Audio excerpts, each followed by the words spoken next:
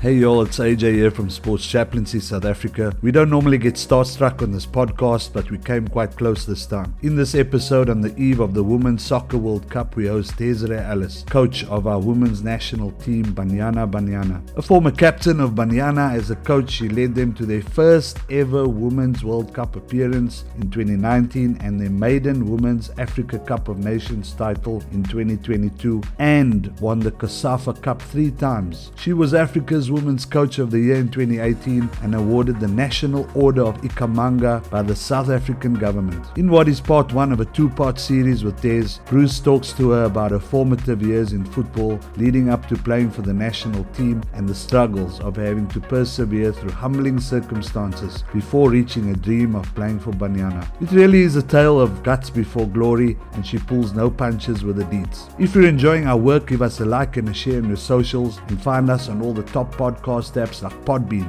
Google Podcasts and Apple, and search for the Call Up Podcast, where faith meets sport and life.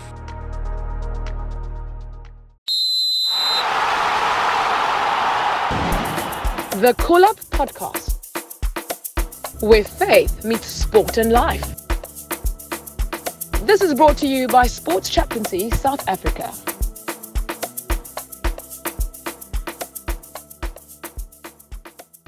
Well, I'm absolutely delighted today to have with me somebody who can only be described as a pioneer and a groundbreaker in South African sport. She's a pioneer and a groundbreaker as a player, a pioneer and a groundbreaker as a coach. She's paved the way for a generation of female athletes in this country, I believe, in multiple sports.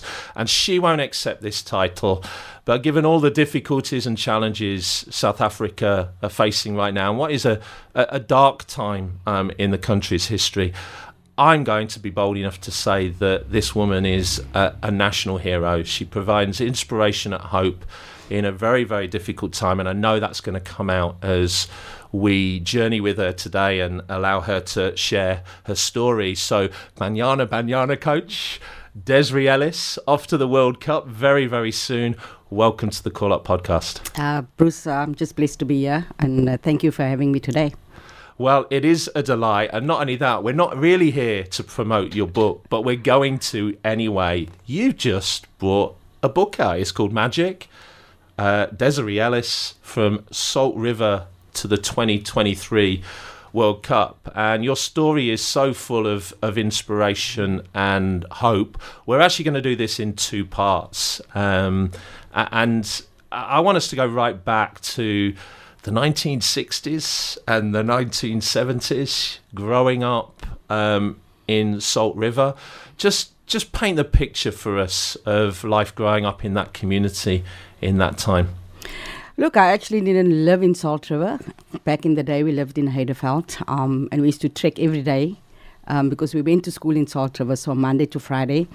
My parents would take us in the morning, drop us off at my grandmother's place, and then go off to work. And we would spend Monday to Friday during my primary school years, my high school years. That was the trek. Eventually, we moved to Hanover Park, and from there, the same trek to Salt River every single day. My mother would pack in food for us, because we were quite a few kids. Later on, we became 5 kids, and my mother would pack in food, and in the afternoon when we got home, the food was there for us to eat, and my grandmother would take care of us, not just us, but my cousins as well. And my cousins were mostly boys. And in the afternoon when we got home from school, the boys were already waiting outside to play. So that's the question I wanted to ask you. How does a working class girl of colour in the apartheid era end up ditching the bally shoes, right, to break the gender stereotypes at the time and discover this passion for football? Yeah, you're right. I did ballet. I was actually at the Ian group. I was on blocks, by the way, and not many people know that. We had a teacher at the primary school, and he taught us ballet, and when he left, we stopped, obviously, because there's no one to take it further. But I always loved the game of football from a very young age, and I used to get into trouble quite often because the school that I went to had a girls' playground and a boys' playground, and I used to jump over the fence and play with the boys and get into trouble because the girls didn't play football. But because I played netball for the school, I regularly got out of detention, but I couldn't wait for the afternoon because I knew there was another game happening. Back in Grief Street and Westminster Road in Salt River, boys were waiting for me to play. And normally you have to do your homework, but I would always say, I can do it tonight. But this game is not going to wait for me. Yeah, and so you're playing on the streets, you're jumping over you're breaking the gender barriers by jumping over the fence at school as well. How were your parents about this, My parents were quite okay. The only problem was that I regularly needed school shoes. So my father would, while he's driving around, he was a typewriter technician at the time. And while he was driving around, he would pop in and he would literally take my shoes off my feet. And I would play bare feet. He would take it off because he would inspect the shoes. Because, my parents were working class. We were not well off. Yeah. But we were taken care of, and one month I would get a pair of shoes, the next month my sister, the next month the other sister, and so on and so on. But those shoes are supposed to last the school year, right? And if you're playing football on the street in them, they're not going to last. Definitely not. But I just carried on playing, and then I actually got a pair of soccer boots from someone which was miles too big, but that ended up being my shoes on the street. Excellent. Yeah, I can picture the scene now, and of course the days of playing on the street, we're seeing that a lot less now, aren't we? I think you and I grew up in an era where it's a lot more common for children to play out on the streets. So yeah, you started out with street football, but that's not where the story ends. No, not at all. I think nowadays it's a lot less safer. Yeah. Parents have to take care of the kids. Also, there's so many other things that they can do, doing PlayStation and all of that stuff, and having other interests, of course. But didn't stop there. We used to challenge each other, the different streets, and we used to go to pep stores and buy these T-shirts and write on there whatever we needed to write on there. And didn't only play football, we played the other games that boys played as well, cricket, rugby. That was a bit rough for me, but, cricket, etc. But I always loved the game of football. When God puts something in you, you've got to use that talent. Yeah, absolutely. And God puts, it wasn't by accident that you ended up ditching the ballet shoes for the streets to play football, because God had wired you that way. Yeah, not at all. I think each of us have a special talent that God has given us, and we need to find what that special talent is. Because God gives us that for a reason. We're not just here to be, but we're here to change lives. And through what we do, we change lives. Absolutely. And sport is football or a team sport is a type of sport where you touch many people, where you interact with many people, and as individuals, we touch each other's lives by the stories we tell. Yeah, and there's no doubt that you're someone who's used your platform and used your talent not just to build your own life, but actually to share something of the goodness of God and the hope of Jesus with others, simply by the journey you've gone on. But you don't remain on the streets playing. You eventually get involved with organised football at LFA level. Tell us a little bit about the formation of it's Athlone Celtic, isn't it? That's correct, yeah. I think you're about 15 at the time, and the opportunities to play football for girls and women of colour at that time are incredibly limited. So tell us a little bit about that story and some of the challenges you faced. Back in the day, you're playing with the boys and you dream of playing for the girls team, but we don't know of any around. And I'm playing, and these two gentlemen approached me to want to come and play for the girls team. And I'm quite, girls? I don't know there's girls playing football, That was my reaction back then. And I joined the team. They had formed already the beginning of the year. Found out a little about the history afterwards that, they decided, like they say, go the other side because they thought there were more opportunities, and I joined the team. And when I joined the team, I regularly, and my father was with, and I regularly had to pull down my shorts because people didn't believe I was a girl. They said girls don't play football like that. Yeah. In actual fact, when I was scouted, the two guys that came, they thought I was a boy. They actually said, that tiny boy, because of tiny, flat-chested, short hair. I generally looked like a boy, and that's what people assumed because I was playing, and they said, that boy is quite good, but he's very tiny, you know. And then someone said, but it's not a boy, it's a girl. And they went, wow, we need to get, hold of this girl. And I joined the team, and I was regularly told that, I wanted to be a boy. But all I wanted to do was to do something that I love. And I think because I had the support of my parents, I think that was important for me, that I had that support and that mentorship and that motivation behind me. And my father was my biggest critic, but he was also my biggest support. And I think that helped me. I think it is. And I think when there's so many social conventions at the time that stereotype and say, this is for boys, this is for girls, it can be very, very challenging to pursue that passion. So the support of parents is obviously very, very important. But you begin to progress in the game. I think you end up playing provincial level as well. But your book's actually entitled Magic. So I've got to ask you, how on earth did you get that nickname? When I first made the provincial team, I was 15 years old, and I remember coming from school and checking my bag 100 times to make sure that I had everything in my bag. And when my dad came from work, we off to Old Mutual because that's where the tournament was. And halfway, I checked my bag again, and my boots are not in my bag. And my dad's very angry, and he turns around and he said, "We don't play today, but I get there in time for the warm up, and I play." And during that tournament, we play against a team called Southern Transvaal back in the day. This was around 1978.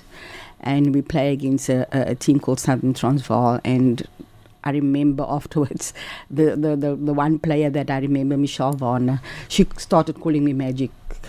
She said whenever I touched the ball, they couldn't touch me. She actually used the word, I humiliated the whole team. But I was just enjoying something that, I love doing and getting the opportunity now to really play. My father got a lot of job offers, obviously because of that, but we stayed in Cape Town, and I just continued with my journey, along the way. And then every provincial tournament, people started calling me by this nickname, Magic. And when I was talking to my manager before we did the book, and we were talking about that, and he said, sounds like a name for a book, And at first I was very reluctant because many had asked me to write a book, but I believe each and every one of us have a story to tell. And I think the story that we tell inspires others by who we are and what we do. And mine is exactly that. It's just a story of hope. We're already picking up on the fact that you've broken some gender barriers here. You've broken some racial barriers here. And a very difficult time in South Africa's history. But it's also true, we've not touched upon this yet, but there are actually financial barriers. The game's amateur. You have to raise the funds yourself. You've got to go to work. You're playing at the highest level of women's football, but you still got to work. Tell us about some of your work experiences in that time, maybe the good and the bad. I actually worked at OK Bazaars, in the cash office. The cashiers come in and they bring their bags that's obviously, got a lock on, and we have to check the money, and then the money goes away, etc. So I worked in the cash office, but in that time I also played football. And sometimes I would miss a game because I worked in retail. A game would be on a Saturday and I'd be off on a Sunday, and I couldn't always change, swap with someone. I would then miss a game and the team would play without me. Back in the day, that's how it is. And I think for some it's still like that nowadays, where you have to work 8 to 5 and then go to training. And it just shows that we have the love of the game at heart, and we just want to go out there and play. And that carried on for a very long time, and sometimes even on a Friday night I would work till 9 o'clock because the store was open till 9, and my dad would be waiting outside with a car to take us home. He made sure always that he picked us up, and even while I was playing, he would go and he would pick us up and stay for the duration of the game, and so on. And my sisters eventually also was forced to play because the club was about to fold, and my mom and dad took the club over, and the club was about to fold, and all of them were forced to play. And when it came for interprovincial tournaments, there were many players they didn't have, so my mother would start sewing and making these leather purses and leather jackets, and selling them so that the players in the team could also travel and go with the team. And then because that we've helped everyone, my father would then get a couple of guys together and jump in his car and then drive down and come and watch us play. So what I'm hearing is those barriers are broken for a lot of reasons. One is just the driving, as you've already identified, God-given passion and talent. You are not going to stop me from playing football because I was made to do this. I was created to do this. But also the support of family and community. I think that's clearly really significant in your story, and more evidence that our achievements are not just based on ourselves. We need others. We need community around us to support that. But I know that towards the end of the 1980s, things are difficult in South Africa. We've got the state of emergency. I think Ashley Creel had just died in Bonteville, and you're not living far away from there. School is disrupted, but so is football. Getting around is difficult. Just tell us a little bit about that period and some of the challenges you faced in terms of just being able to play. It was very scary for all of us. We knew the situation in the country, and leaders out there that stood up, that created opportunities for us later.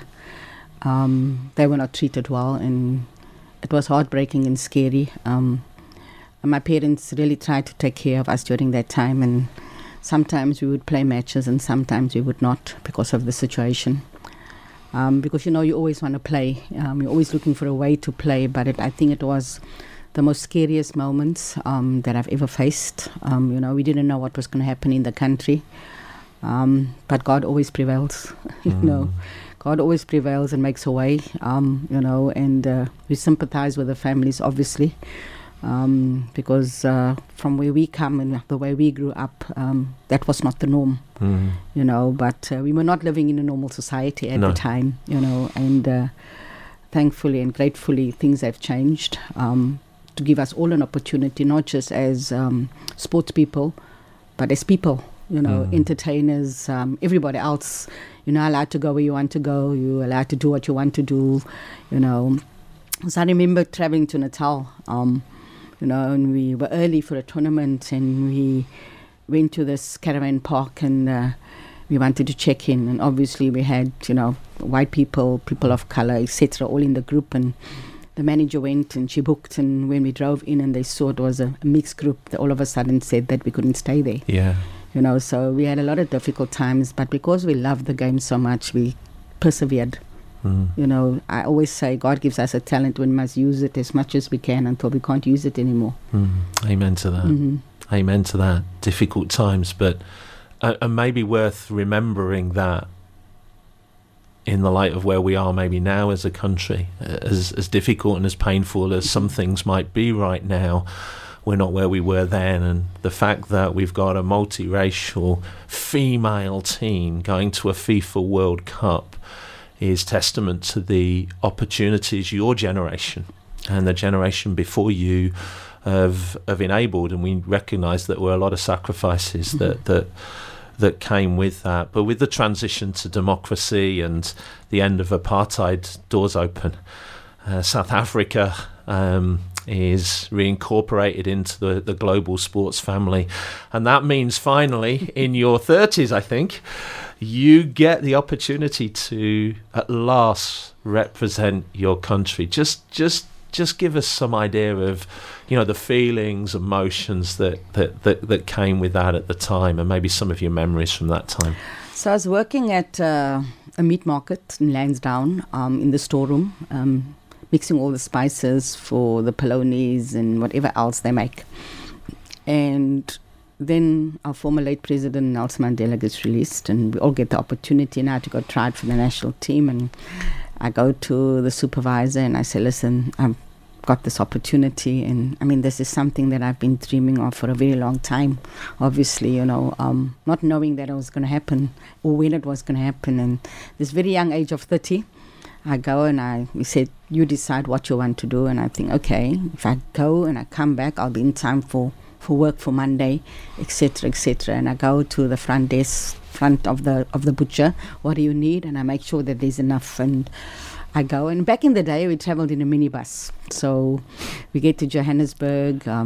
Terry Payne's the first coach, and I've never run so much, by the way. And Terry Payne's a World Cup winner, 1966 with England. Yeah. He's the first coach, and you start training, and fantastic team. I make the team as the vice captain, and I score a hat-trick on debut, and we win 14-0. We play against Eswatini, by the way. A couple of days ago was the 30th anniversary. Congratulations. Because our first game was the 30th of May, 1993, against Swaziland. And on the way back, we get a puncture, and I get to work a day late. And as I get to work, I get fired because in their eyes, I absconded. And the late Kedi Choma was involved in women's football, flies to Cape Town, come see the bosses. They want to know nothing. So now I'm out of work for 3 years. Wow. But I won't say I didn't care. I was living my dream, and odd jobs here and there. I know when you're selling those door-to-door sales, I was one of them. Working. So tell us about Noordhoek, selling toys in Noordhoek door-to-door. In Noordhoek, and the houses are so far apart. So by the time you're done for the day, you've walked so many miles or so many kilometers. And I regularly had to make sure that I had enough money on me, because if I didn't sell anything, there's no way of me getting home. So that happened, and then I worked at a shop, a bakery sort of food shop, where you sell food, you weigh the food, and you put it in a little container and you sell it. I worked at that place as well, in the time. And then, Mark Gleason came to me and he said to me, he's the editor of Kickoff. He gets all these fan mails. For example, where does Benny McCarthy play? You have the address? And he said he didn't want to get someone like Caligal, but he knew that I would know where to get hold of that. And then, I would type all these letters and leave it somewhere for him to sign. And he actually said to me, you don't have to work whole day. And I'm like, I've been out of work for 3 years, So I got R5 a letter, by the way. And at 5 o'clock when the company closed, I went to subscription, because I then packed the gifts for the subscription department, because that was extra cash. And then I would run to Cape Town Station, try to catch the last taxi, because the last taxi would leave at 7 o'clock. Catch the last taxi, and then the taxi goes as far as Hanover Park Terminus, and then the bus is gone. Then I used to run down, and when I get home, my mom would ask, who dropped you? Because it's quite dangerous, for a girl running down that time of the evening. And all I would say, the bus just went past now. Yeah. I can't get over this. Just what's driving you in all of this is just this desire to play, isn't it? You're doing these jobs, sometimes jobs you don't want to do. I mean, the kickoff job sounds like a really good one, but you're doing stuff you're not passionate about in order to finance what you're really passionate about. And I think anybody listening to this, especially if you're now a professional sports person, and you're paid to do what you do, need to hear that actually your passion for the sport and your recognition that God had given you this talent, was the thing that consistently drove you. I know that you win the inaugural COSAFA Cup as a player, but you also end up losing very painfully the first women's AFCON final. Is that right? Is that 2000, around that time? Actually, the first sort of AFCON was on a home and away basis, 1995. Yeah. Where we played Nigeria in the last round, and we really thought we had a chance, and they hammered us. 4-1 away and 7-1 at home. Ouch. But they had a very good team. Yeah. They really had a very good team, and we thought we were that good.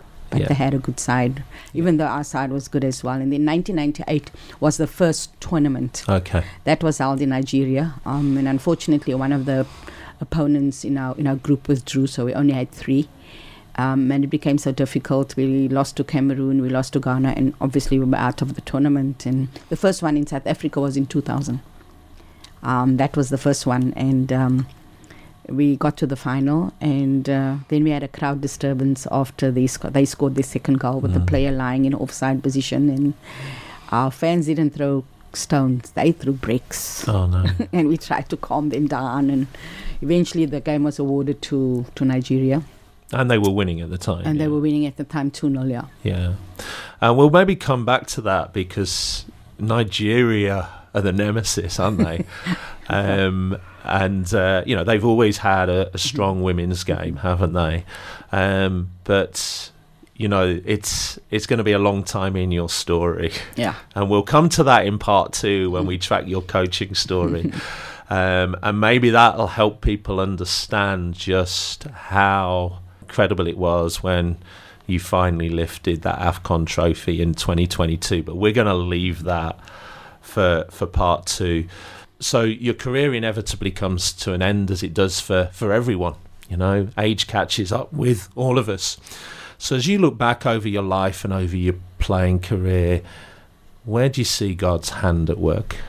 I think throughout my career, because girls, it's the norm not for girls to play football. But God opens that door for me to play football. And I think throughout that, His hand is all over because of the opportunities that come. And getting that opportunity to play for the national team, because God looks what's in our heart. And I've always dreamt of playing for the national team, and then that happens. And people say, but it happened very late. It happened in God's time, not mine. Because if God wanted things to change, it would have changed before. During my playing days in 1995, when we lost to Nigeria, we lost going to the World Cup, and I said at the time I was going to retire, and some of the players said, no, you can't retire, and when it's your time, because God puts it in your heart, and it wasn't my time, and I continued playing, and when I got dropped from the national team, I was a bit angry, but when I looked at the bigger picture, it was time.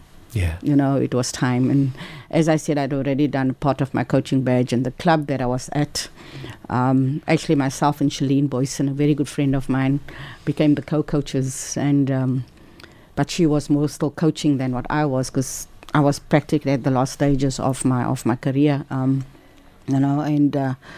after that, I just took over. It was a natural thing. It was a natural thing where you're already a coach on the field and you don't realize that you're a coach on the field when you're busy with players. And from then on, I put everything into that. But giving up the game, yes. It was tough because you always think you can add more. We had a very young team, and I was one of the more senior players. And the only reason I kept playing was to bring them up, to make sure that when I step out that they were ready. But then I started making excuses for not going to training. And it was more comfortable lying in bed.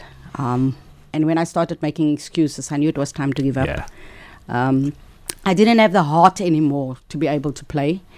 And it was a difficult decision, but at the end I had to make that decision for my own sanity, for my own well-being, because I couldn't keep up with the young players anymore. Yeah. And that was one of the signs. The other sign was that I used to look forward to training every day, but now I was looking for an excuse not to go to training, which meant that I didn't love the game or to play at that time. And, I spoke to my mother, who was still alive at the time, and she said, you must do what you feel is right, you must do, because you are a role model in the community also, and young girls look up to you. Yeah. And then that's when I decided, that is it for me. So what would 60-year-old Desiree Ellis say to 15-year-old Desiree Ellis? I would say to that young Desiree Ellis that, do whatever you love doing and pursue it with everything that you have, because it's a God-given talent that you have, and each and every one of us has got a God-given talent, and it might be different. Some might be good at cooking, and that is a talent.